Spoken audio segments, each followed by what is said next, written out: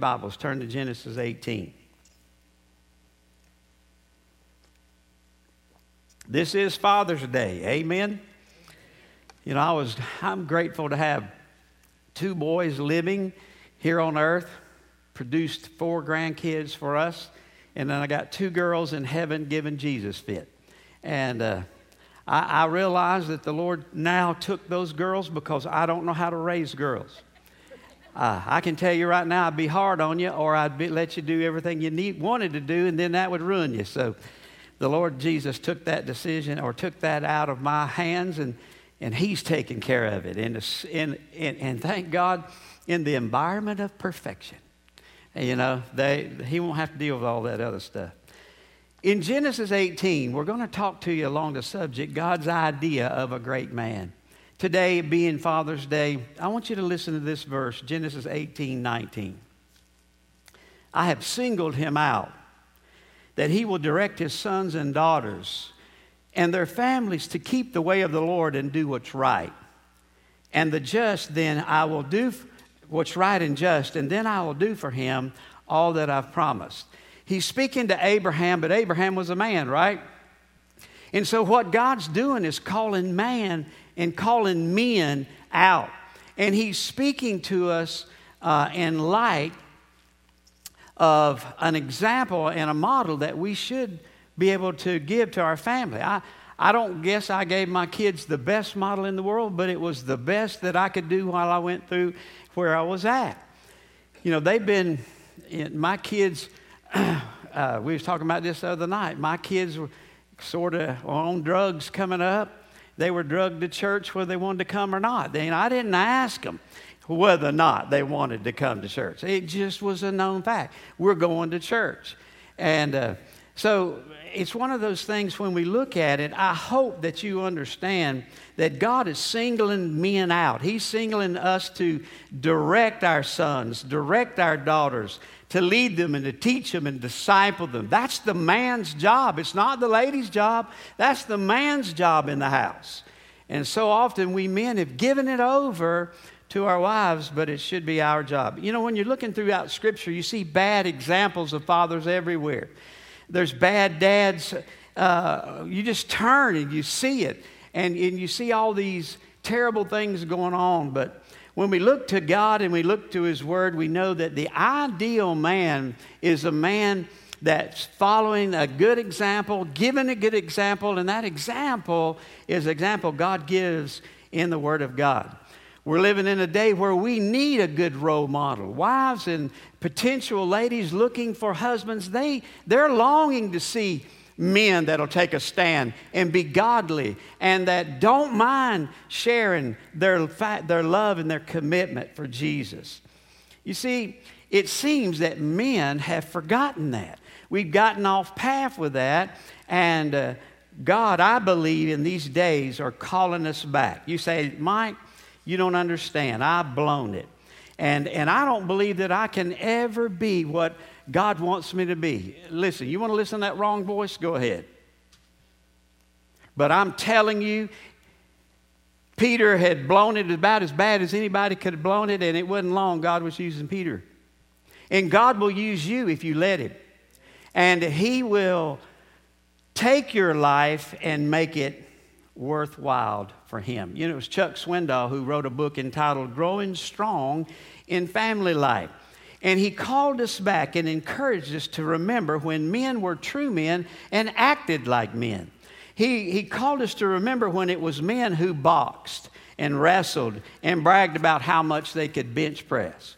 It was men who made lifelong commitments and treated women like ladies and modeled masculinity and security and stability.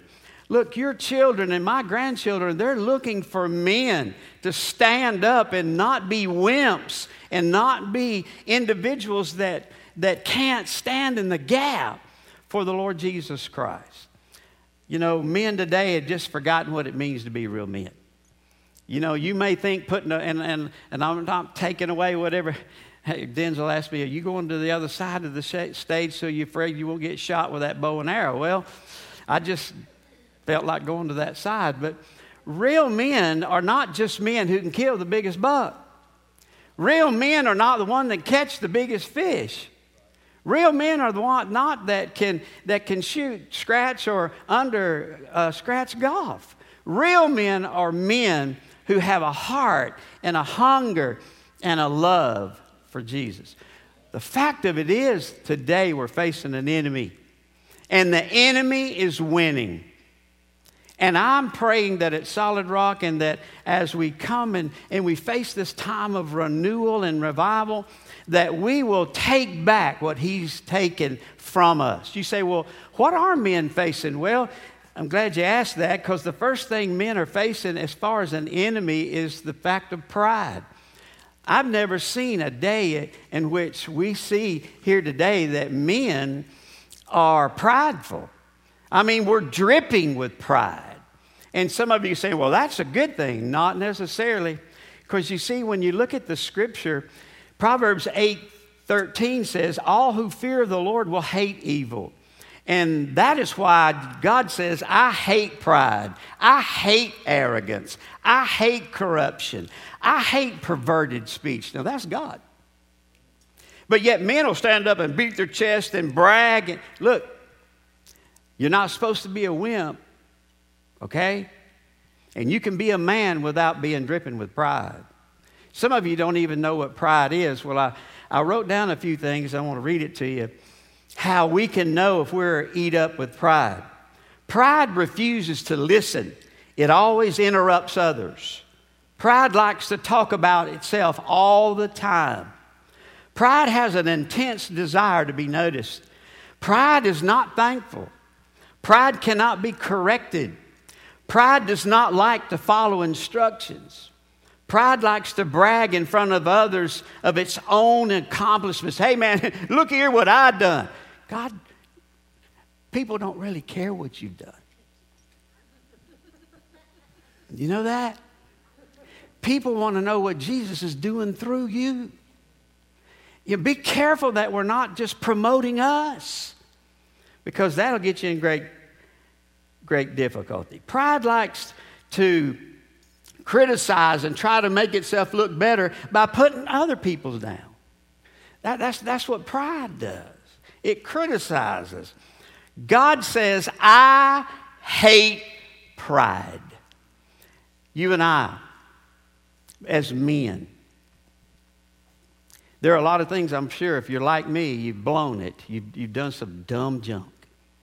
And you're not proud of it. And it's not necessarily something you're going to stand up and tell everybody. But the worst thing that could be done is for you to realize that you've blown it and that you won't let God use you. You continue in that same rut. And Satan's going to take advantage of that, and he'll drag you back into the same activity. Muhammad Ali was one of my lifelong boxers and fighters. He was on an airplane once, and he was standing in the middle of an aisle, and he was just talking and laughing and entertaining everybody. And the stewardess came to him and said, Mr. Ali, you need to take a seat. He said, and fasten your seatbelt because the plane is about to take off. Muhammad looked at him and said, honey, Superman don't need no seatbelt. She looked back at him and said, yeah, and Superman don't need no airplane either. So sit down and buckle up. Some of you think you're Superman. Some of you think you got it all worked out. Man, I don't need God. Well, hope you don't fall. You know what I believe has got men stirred up? That they'll come and pray 2.5 hours and it is hot. Not trying to discourage you. It's because of what we see going on around us. We feel like we're losing touch. And I don't know why it is, but when God's people get in trouble, they start paying attention. And so I hope and pray that you and I will pay attention to the enemy of pride. Second of all is the enemy of prayerlessness. Now we can all stand up and say, yeah, we need to pray, but are you praying? You see, prayerlessness is the first cousin to pride. Basically, we're saying, I don't need to call on the Lord, I got it. Father, don't worry about it. I'll take care of it. Oh, well, take care of COVID-19, big boy. Take care of the economy crashing, feller. You mean y'all don't see of what's going on here? See, some of you have been able to still stay in your pride. You're still being, and I'm not saying necessarily you, but the world is still in that jerk-minded mode. But I'm telling you, what God lifts up in all of us is not pride and prayerlessness, but humility. It's realizing you ain't got all this figured out. You know, I'm an early bird for the most part. And this morning, about 5 o'clock, I was in the barn, and I was praying and you know, kind of going over my notes for today and stuff. And I said, Lord, I'm my worst enemy. I was listening to a clip that one of our young men sent some of the men in the church, and I realized that when it comes to prayer, I'm my worst enemy.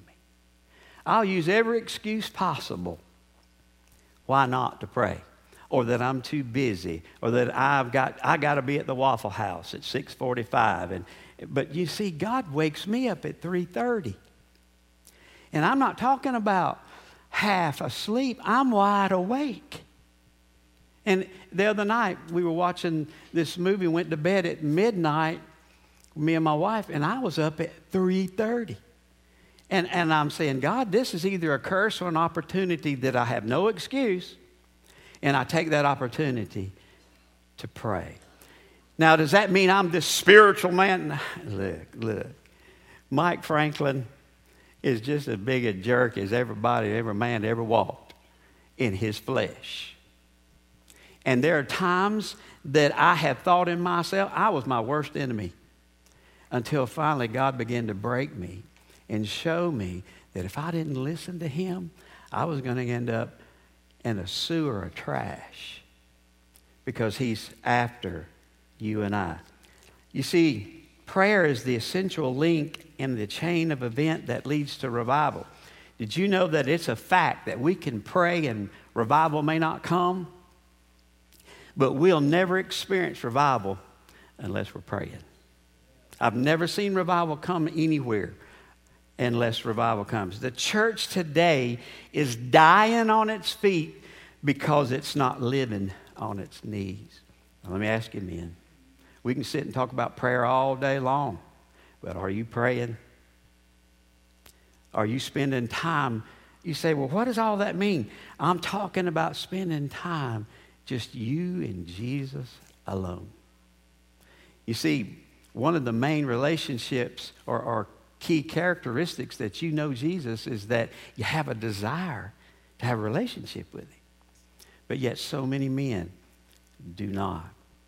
James chapter 4 tells us you want what you don't have. You scheme and you kill to get it. You're jealous for what others have and you can't possess it. So fight and quarrel to take it away from them. And yet the reason you don't have what you want is you don't ask God for it. You have not because you have asked not. It's called prayer, communicating with God. Verse 3 says, even when you do ask and don't get it, your motive was wrong. You want only what gives you pleasure. You see, Jesus wants you guys more than ever. But the way he gets us is not us in charge, but he's in charge.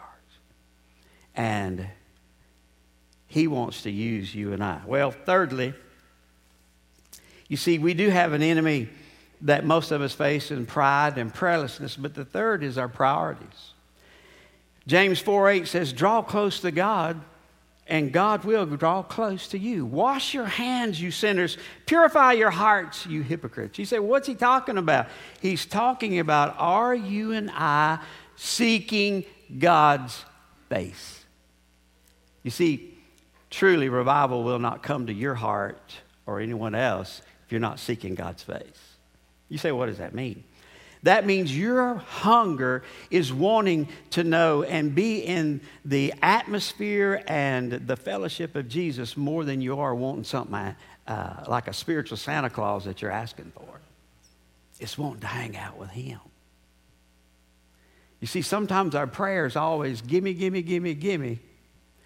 But sometimes you just need to say, you know what, Lord? Let's just you and I talk.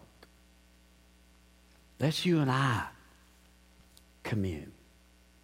Because I tell you what, if you think for a moment that you're going to be able to sit there and you've asked Jesus to come into your prayer life, all of a sudden He's going to start revealing stuff that you don't need to be doing.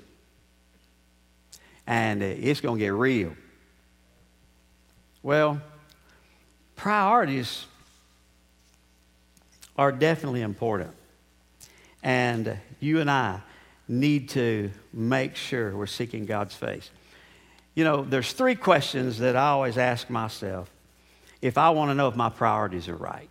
One is, on what activity do I spend most of my time? Now, guys, I know you got to work. And I believe it's godly to work, don't you? We work by the what? Sweat of our brows. And some of you say, well, then, preacher, your job's not work.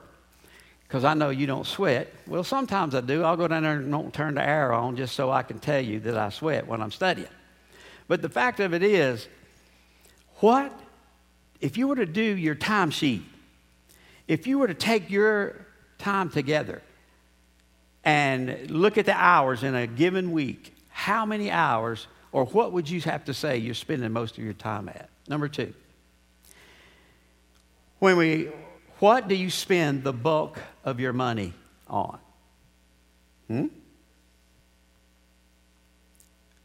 Maybe you need to do an evaluation of your checkbook. Thirdly, what do you focus most of your thoughts? What's on your mind when you get up in the morning? You know, some of you, it's the day or your job or whatever. And then we wonder why our thoughts are not spiritual. Because we're not putting our mind on spiritual things. And then fourthly, the enemy that most of you and I face is called presumption. You see, God's Word tells us to turn from our wicked ways.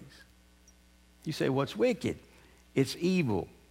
It's those things that are sinful. You see, Proverbs 28:13 says, people who cover over their sins will not prosper. I guarantee you that you've prayed for prosperity at some point in time. You've been on your knees, especially if you don't have a job.